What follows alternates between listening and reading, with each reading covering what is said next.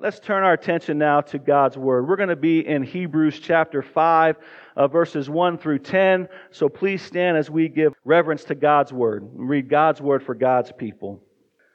Hebrews chapter 5 says this: For every high priest chosen from among men is approved to act on behalf of men in relation to God, to offer gifts and sacrifices for sin. He can deal gently with the ignorance and the wayward, since he himself is beset with weakness. Because of this, he is obligated to offer sacrifice for his own sin, just as he does for those of the people. And no one takes this honor for himself, but only when called by God, just as Aaron was.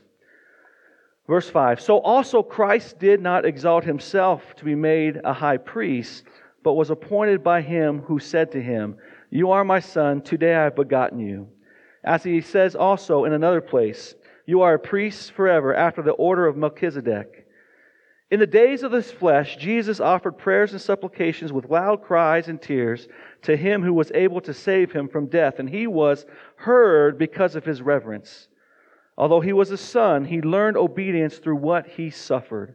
And being made perfect, he became the source of eternal salvation to all who would obey him, being designated by God a high priest after the order of Melchizedek. Let's pray. Father, thank you for your word. Lord, because your word leads and guides and directs us. It's a lamp unto our feet and a light unto our path. It gives us wisdom on how to navigate through this world for your glory and for our joy. And so, Lord, I pray that you give us eyes to see and ears to hear this morning. And if anyone has come in here with a disgruntled heart, with a depressed heart, with a downcast soul, Lord, I pray that you would meet him or her today through your word. Because today's message is a glorious one with a simple message that Jesus is better. He is a better high priest. And what we need to do today is receive that good news. Because if we do that, it's going to give us peace, it's going to give us assurance, it's going to give us hope. Not only for now, but for all eternity. In Jesus' name we pray, amen. You guys can go ahead and have a seat. Well, as I said, as you guys have been joining us, we get to go through books of the Bible here, and right now we find ourselves in Hebrews. And over the last several weeks, we have been going through the book of Hebrews. And the theme of Hebrews is a simple one, yet it's a profound one. It's one that its impact ripples throughout eternity. And that is simply, Jesus is better. Or Jesus is superior. There is nothing better than Jesus. We see in chapter 1, we saw that Jesus was better than the prophets. That Jesus is better than the angels. In chapter 3, we see that Jesus was better than Moses. In chapter 4, we see that Jesus was a better Sabbath rest. And last week, Chad kicked us off in chapter 5. And in Hebrews 5 through 10, the next main theme through those 5 chapters is that Jesus is a better high priest. Jesus is a superior high priest. And so the question we're going to look at this morning and over the next several weeks is, why do we need a high priest?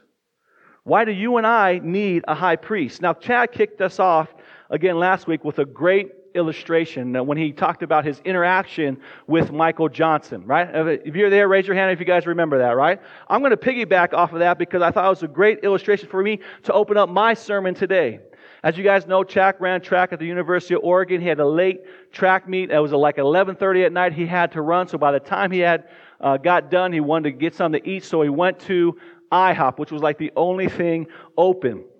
And that kind of just kicked me back to my days when I was an athlete, back in the minor leagues playing these small little podunk Midwest towns. Like, we'd start our game at 7, we wouldn't get done until 10 or 11, then we have to go eat. And I was thinking, like, man, you had the luxury of going to IHOP.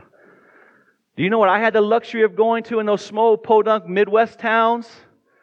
Waffle House. Who said the Waffle House? Raise their hand. Waffle House. And oh boy, IHOP is like Rodizio Grill to what it is to the Waffle House. So anyways, I was scarred a little bit back then. Then I got focused. And Chad, when he was there, again, Michael Johnson was there. And Michael Johnson would have been considered the Michael Jordan of track and field at that time. Probably, as he mentioned last week, behind Usain Bolt, probably the greatest track athlete, or Carl Lewis, an American, greatest track athlete to ever exist. And Chad went up to ask him for his autograph or a picture. And when he first initially went up to Michael Johnson, he got the hand.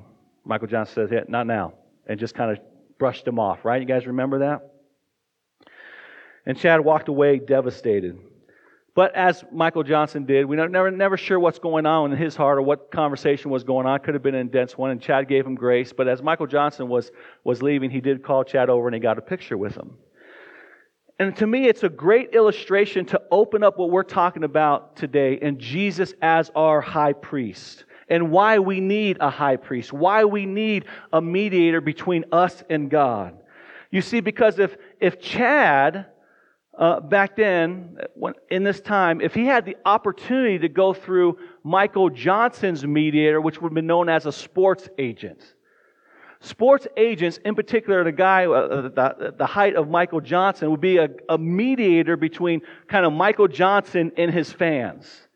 And if you were able to go through him and his agent to get to Michael Johnson, that first encounter would not have been of a hand, don't bother me.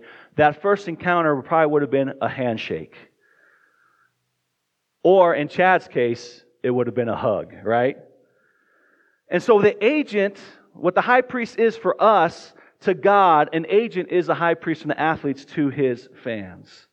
And so if Chad had the opportunity again to go through his agent on the initial interaction, it would have went off in a much better direction. It would have been a handshake and a hug and a great picture with a smile. And this is why we need Jesus as our high priest and our mediator. Because without Jesus as our mediator, without Jesus as our high priest, our first encounter with a holy God as a sinful person would not go well, right? We wouldn't get just a hand. We would be incinerated on the spot.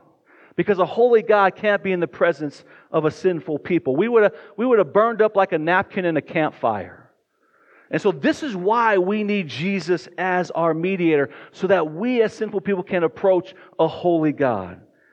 And Chad kicked us off last week and opened that up, and it was beautiful. Because Jesus is our high priest, we can approach Him in the very throne room of God. We can approach Him where He is now, at the throne of grace. And we can ask Him, and we can approach Him with boldness and confidence, and we can ask Him for anything. We can ask Him for anything, at any time, in any place. And because Christ is our mediator, because we are in Christ, we will get God's heart and we will get God's hands. John 14:6 says this is a very familiar verse to us. He says, "I am the way, the truth, and the life, and what? No one comes to me, and no one comes to the Father except through me."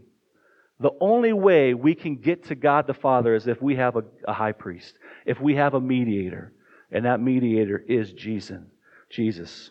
And so if you want to get to God this morning, if you want to have eternal life, then we need to look to Jesus and approach Him, approach the Lord through Him as our great high priest. And so that brings us to point number 1. First, Aaron as a high priest was good. Hebrews 5:1-4. For every high priest chosen from among men is appointed to act behalf of men in relation to God, to offer gifts and sacrifices for sin. He can deal gently with the ignorant and wayward, since he himself is beset with weakness. Because of this, he is obligated to offer sacrifices for his own sin, just as he does for the people. And no one takes this honor for himself, but when he is called by God, just as Aaron was. Now again, the word "for" connects us to what Chad preached last week in Hebrews 4:14-6, about this great high priest who can sympathize with us in our weakness, that we can, again, approach the throne of grace with confidence and assurance that He's going to heal us. Why? Because we have this mediator, a mediator who was without sin. That's an incredible thing. So this 4 connects us to that. And what the author does now is he kind of gives us some qualifications on who can be a high priest. Who can be a high priest, and what is the role or the job description of a high priest? What does he do for you and for me? And we're reading these 2 verses, 2 foundational qualifications for a high priest. We see that he must be a man among the people. He must be a man from the tribe of Israel, from the nation Israel. And second, he must be called by God. In general, those are the two qualifications that the author points out here. A man among the people and called by God. First, let's take a look at these, and we're going to look at these real briefly. First, the high priest must be a man among the people from the nation Israel. And why is this so important? Well, there's two reasons why this is so important. There's a judicial or legal reason, and then there's also a relational reason. The judicial, legal reason, we see it takes us back to Hebrews chapter 2, verses 14 through 18, and gives the reason why it must be a man. It must be someone from the humanity. It says this, because a man, it was Adam and Eve, it was humanity who rebelled and sinned against God. It was Adam and Eve, humanity, that sinned against God. It was not an angel. It wasn't some other form of animal in creation, but it was man. And so for justice to rain down on their judgment for their sin, it must be another human. It would be unjust if, say, I went out and murdered a man. Right? I went out and murdered a man. And I'm standing there at the court of law, and then I said, but you know what? Even though I did it, my dog Wallace is going to be my representative. So whatever judgment comes down, it's going to be on my dog Wallace, and I get to go scot-free. That would be unjust. Why? Because Wallace didn't commit the crime, I did. And so the reason why it had to be a man is because man is the one who rebelled against God. So therefore, we needed a legal representative of humanity to represent us.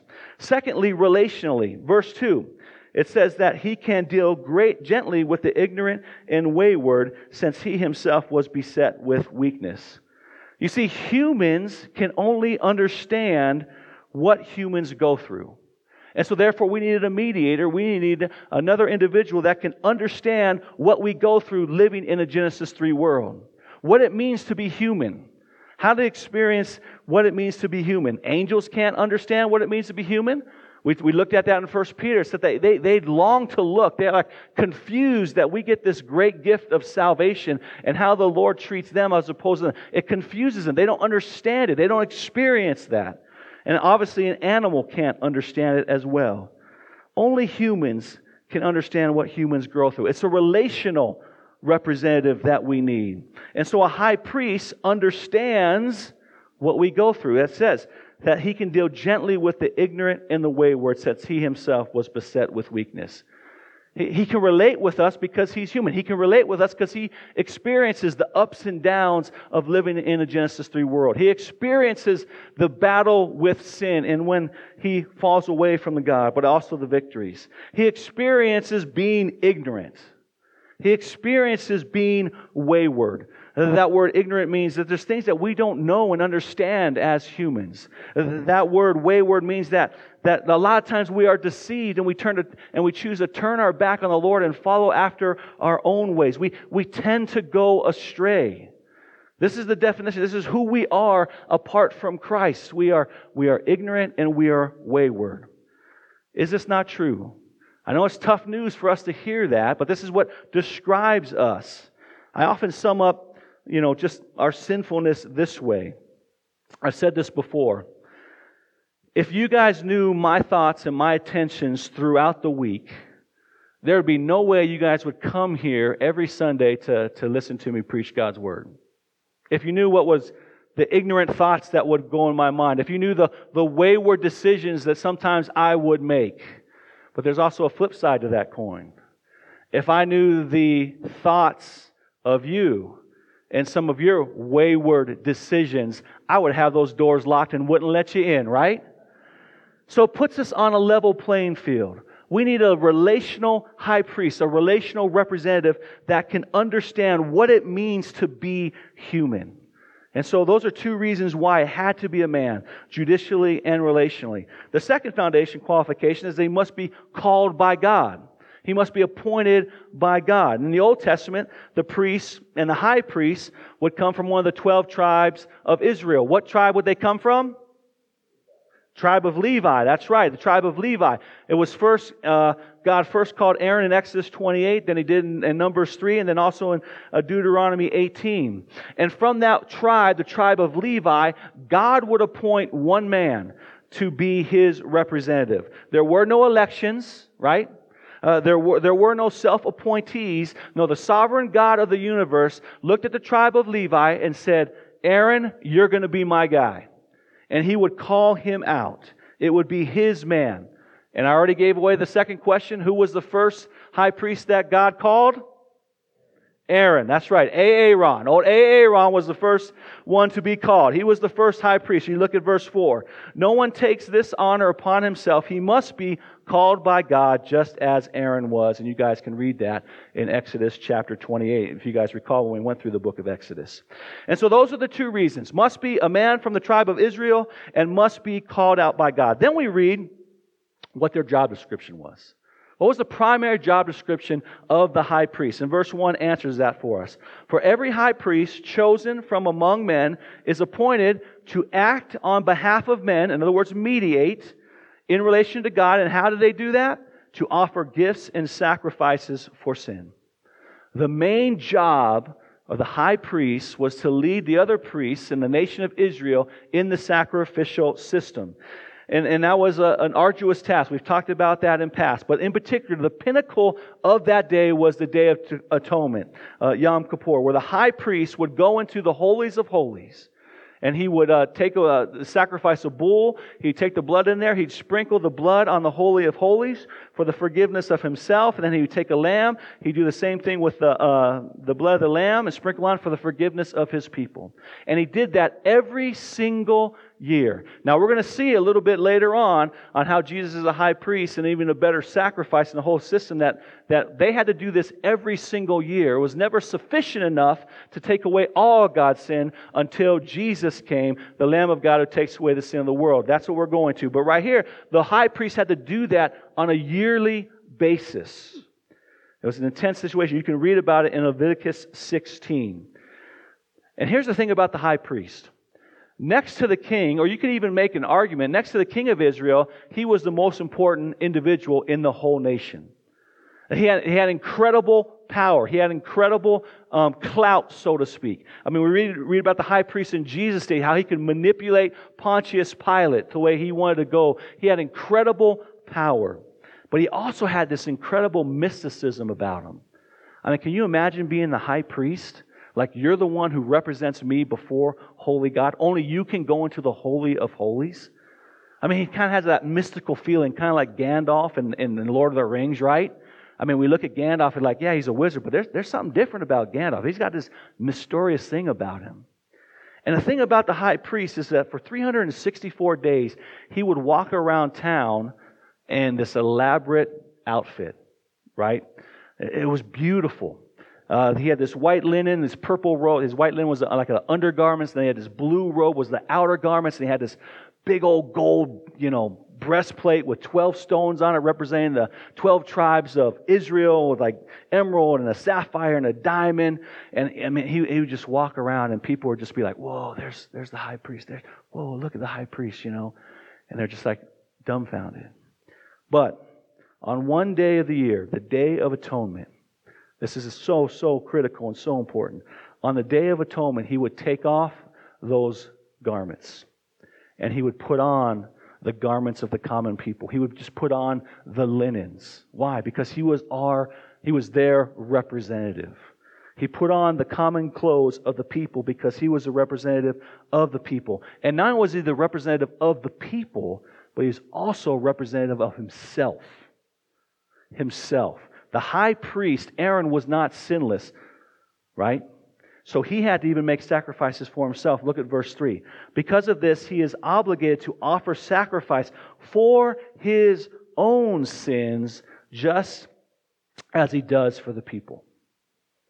This is an incredible scene. You can see the incredible imagery and the representation where for 364 days he's wearing this elaborate garb. People are like, whoa, there's the high priest. And then on this one day, he puts on the common people to be his representatives.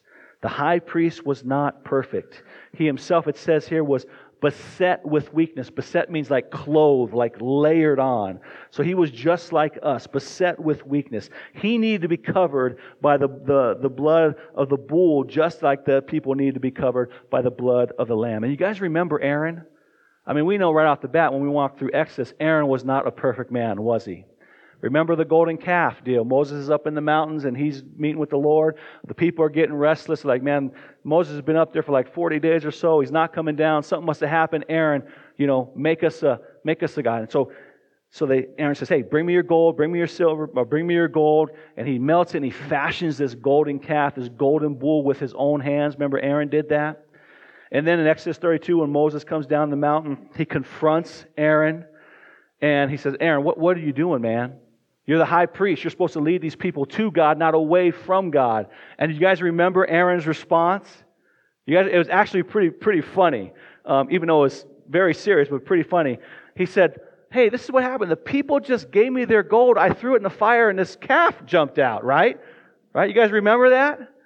And you hear the voice of the Lord saying, oh, you done messed up, Aaron, right? No, that's not in there. That's not in there. But the point is, for all have sinned and fall short of the glory of God. We all are sinners in need of a Savior, even the high priest. So therefore, understanding his own weakness, again, there's this relational element of the high priest for the people. Again, I just want to highlight verse 2, because I think there's a practical application that can flow for us, that because he understood his weakness, he dealt with others with what? Gentleness. He was gentle. He dealt gently with them because he himself was ignorant and wayward. And this is a great reminder for us this morning. When we see others fall into sin, when we see others, act on ignorance and turn and run away in a wayward way, this is a great reminder for us that our first response should probably be sympathy. It should be grace. It should be gentleness with one another. Because we also understand our own selves first and foremost. We understand our own battles first and foremost living in a Genesis 3 world, and how we can have that ignorant thought, and how we can go a wayward way. Now, of course, there's times where immediately we need to take someone behind the woodshed, right? But with grace and truth. But our first response should generally, because we understand the battle and the struggle is real in our own hearts, should be that of gentleness. Should that be of grace. Just as the high priest dealt with the people, and just as we see the great high priest deals with you and me, Jesus. The word gently is a unique word. It has the meaning, I love this, of one said, finding the meaning between indifference and extreme feelings, especially of anger or grief. It has the ability to respond not in indifference, doesn't matter, or an overreaction, bite someone's head off to what just happened. Another put it this way, gentleness. Dealing gently means to take it seriously. We take the issue seriously, but not getting overwhelmed or overreacting. In other words, being emotionally balanced in the response to respond correctly.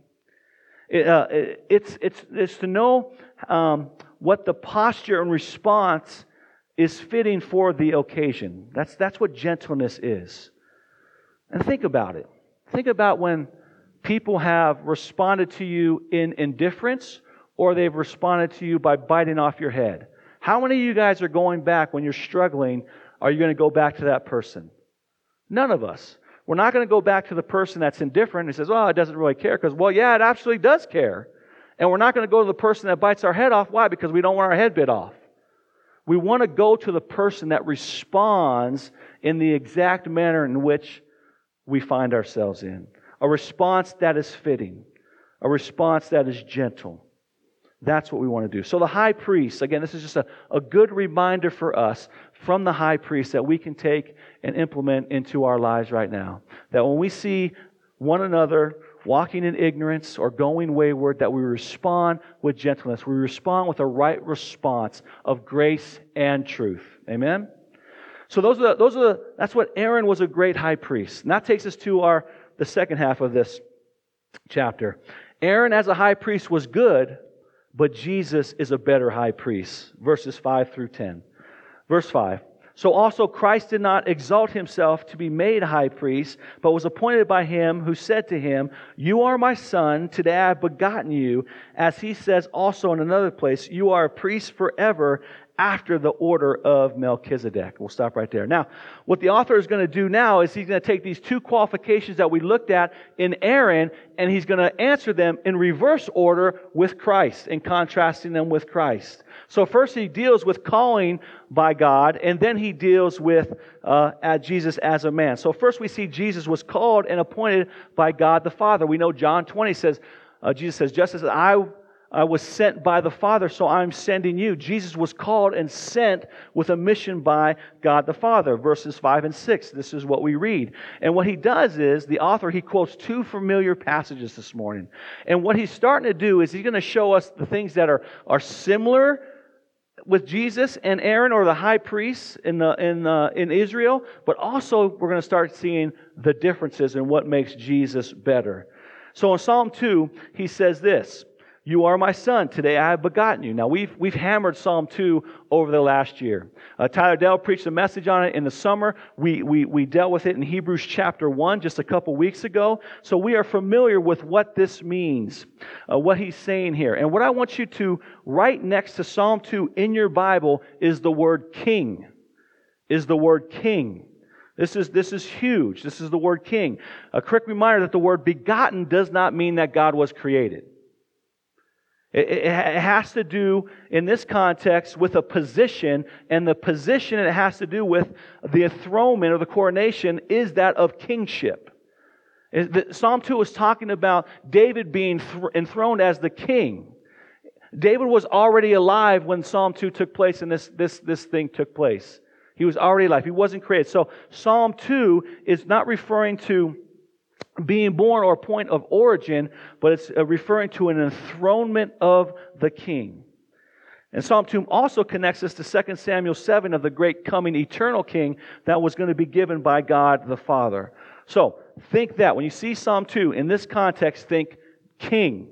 All right. In Psalm 110, that's the next verse that this author quotes. "You are a priest forever after the order of Melchizedek." Next to that in your Bible, put priest. Put priest. And notice what kind of priest. You're a priest after the order of Melchizedek, which was different from Aaron. And again, we're going to unpack this a little bit later on. But also, I want you to circle this word, a priest forever. A priest forever. So here we see some similarities and differences that Jesus, and the differences, the similarities is that Jesus was fully human. We'll get to that in a second. He was fully human. He was a priest, but he was also a king. These are some of the differences. He was a kingly priest or a priestly king. And this is who Melchizedek was. And again, we're going to unpack this later on in chapter 7. Because Melchizedek is one of those mystery guys in the Bible that there's not much around, but he is so, so important. And only two places, or two people, that the king and priest were, what's the word I'm looking for?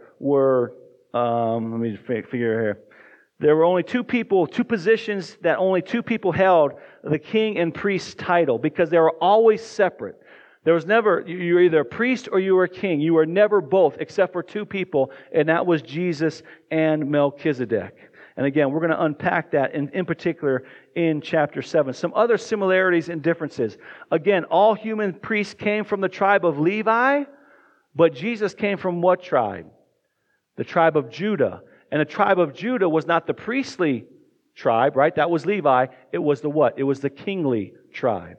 So here again we see that the author is pointing out that Jesus is a priestly king or a kingly priest. He holds both offices. And then also the biggest reason, and this is where he is totally separate, where Jesus is totally different than Aaron and the rest of the high priests from Israel. And this is the main reason why Jesus is better, is because Jesus as high priest was without sin. He was pure. He was holy. He was perfect. We notice that Aaron, as we just pointed out, had to make sacrifice for himself because he was sinful. We don't see that with Jesus. What we see with Jesus is that he prayed and made supplications. Jesus was sinless. As Hebrews 4:15 says, Jesus was without sin. Therefore, Jesus is a far superior high priest and is better because Jesus is a high priest without sin and can fully atone for our sins and be our mediator once and for all and for forever. And that brings us to verses 7 through 10. And it continues to highlight Jesus as fully man, that He walked in perfect obedience to God. Look at verse 7. In the days of His flesh. That is simply saying that Jesus was human. He was fully man. Chad gave you guys a big word last week called a hypostatic union. And again, all that means is that Jesus was fully God and fully man. That He was fully divine and fully human. But notice that word, days. It's not just one day. It was every day that Jesus walked on planet Earth. From His birth in Christmas all the way to His death, He was in the flesh. He was fully human. This language that follows about talking about Jesus praying and make supplications and that were heard by God and honored by God because of His reverence, many commentators believe that really zeroes in on His day when He was in the Garden of Gethsemane praying. And you guys remember that. That was an agonizing time. That was a time where Jesus in His humanity was throwing Himself on the mercy and grace of the Lord. As a man in his darkest moment, He was dependent, and the only place that He could go to was God the Father, and He did that through prayer and supplication. And then we read here in Hebrews that again, the Lord honored that prayer. He heard his request and He answered it because of His reverence. Now you might be thinking, you're like, wait a second, what do you mean He answered his prayer? Because Jesus wasn't delivered from death. He actually went to the cross and died, right? Yes, He had to begin the Lamb of God to take away the sins of the world. He had to die. So Jesus wasn't saved from death, but He was saved, and the prayer was answered because God saved Him out of death through the resurrection. Death did not have a hold on Him anymore. He was saved not from death, He was saved out of death and the consequences of death because of His sacrifice. And then we go on to verses 8 through 10. And these are just self-explanatory passages, 8 through 10. You guys, I'm sure I just have to read this and you guys get it, right? Although He was a son, He learned obedience through what He suffered, and being made perfect, He became the source of eternal salvation to all who obeyed Him, being designated by God a high priest after the order of Melchizedek. Make sense? Everyone got it? We can just move on from that point? Yeah? Yeah, no, that's like, oh gosh. This is where it's tough to being a pastor or preacher. We gotta wrestle with this because it's tough to understand. What do you mean Jesus was made perfect or being made perfect? What does that mean? Right. So these things. What do you mean He had to learn obedience? It sounds a little off. But what it's simply saying is that Jesus perfectly obeyed. He perfectly obeyed God's appointed call on His life to the point that obedience was. He obeyed through experience. I can't even say it. Okay, this is terrible right there. Basically, Jesus was called by God, and for Jesus to fully experience and be made complete, that'd be another word of being made perfect, being made complete. The only way He could be complete is if He experienced what we experience as humans. That's what this is talking about. That He learned obedience and was made complete. Because before the incarnation, Jesus was in heaven. He didn't have the human experiences that He needed to fully understand and be our high priest. In heaven before the incarnation, Jesus never experienced human sadness or loneliness or betrayal or physical suffering like a sprained ankle or a headache. It was only after being born and growing up and living in a Genesis 3 world that He did fully experience what it means to be human. And that's what made it complete, is that He had to be human. If He wanted to be a sympathetic high priest, He had to understand what it means to suffer, what it means to experience life as a human. And this is where He learned obedience and was made perfect. Because He finally understood when He was incarnated and walked through this earth what it meant to fully experience the gamut of being human, physically, emotionally, and spiritually. Again, but in His suffering, we see that Jesus never sinned. His obedience was perfect.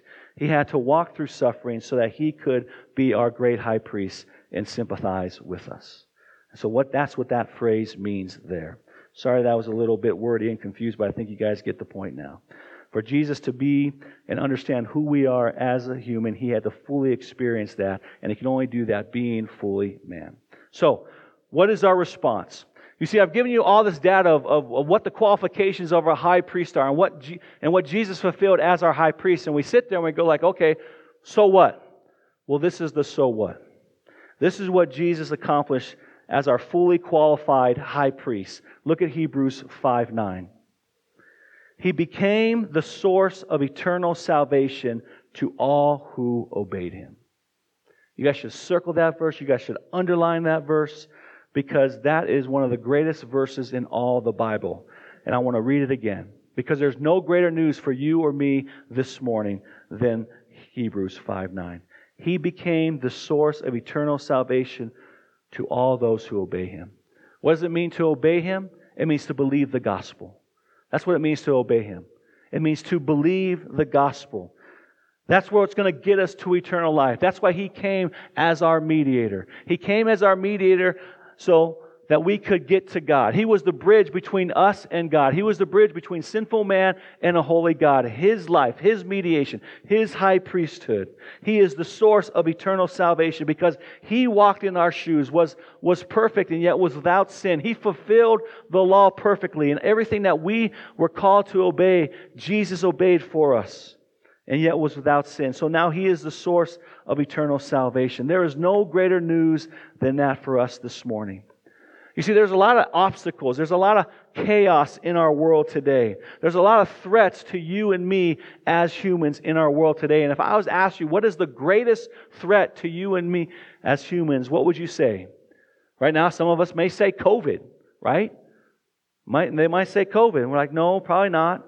The donkeys would say climate change, right? The elephants would say take away Second Amendment rights. And we could list a number of other issues, right? Hunger, just a number of issues that we could add. But the greatest obstacle, the greatest threat to humanity, the greatest threat to you and to me is that if we come in contact as a sinful man or woman without a mediator before a holy God. That is the greatest threat. And the only remedy is believing in the source of our eternal salvation. And that source is the great high priest and king, Jesus. I love how one put it. No priest of Aaron's line could do this for you. No angel sent from heaven could do this for you.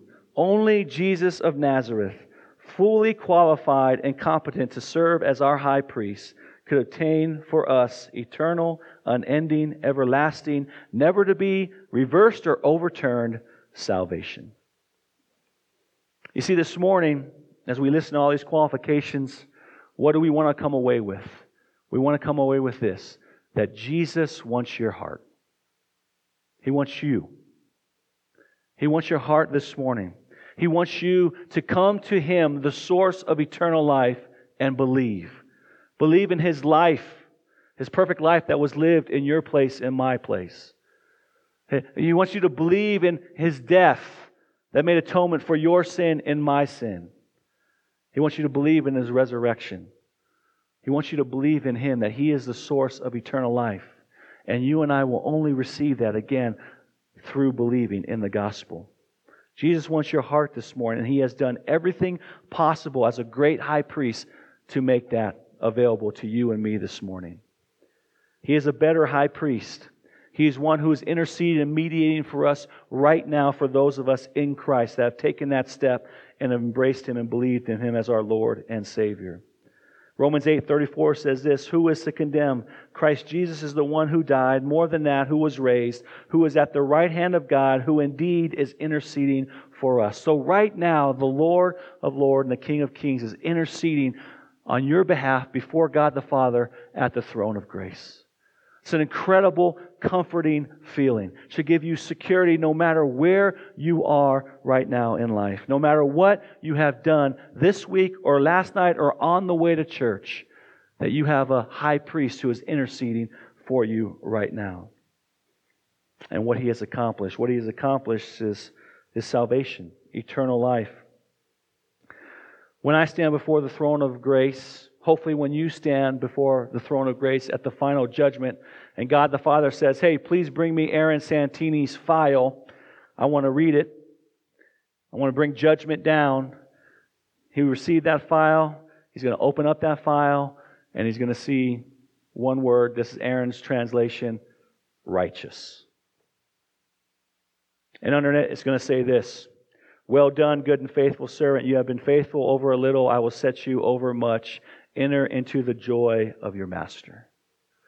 Why is it going to say that? It's going to say that because of what our great high priest has accomplished for Aaron Santini. It's going to say that for you, if you believe in the gospel, if you believe in the source of eternal life, your great high priest, Jesus Christ. This is why he is better. Because he is the perfect kingly priest. He is the perfect priestly king. And because he is that, notice, in Hebrews it has him as a king and a priest. Those both go together. Because as a priest, he has made our way to God, and as a king, he has given us direction on how to obey God here and now. He is both Savior and he is both Lord. And he's calling us to respond by faith to him this morning. And so the plea this morning for you is, what is the application of this text? The application of this text is believe. Believe. Do you believe in Jesus this morning?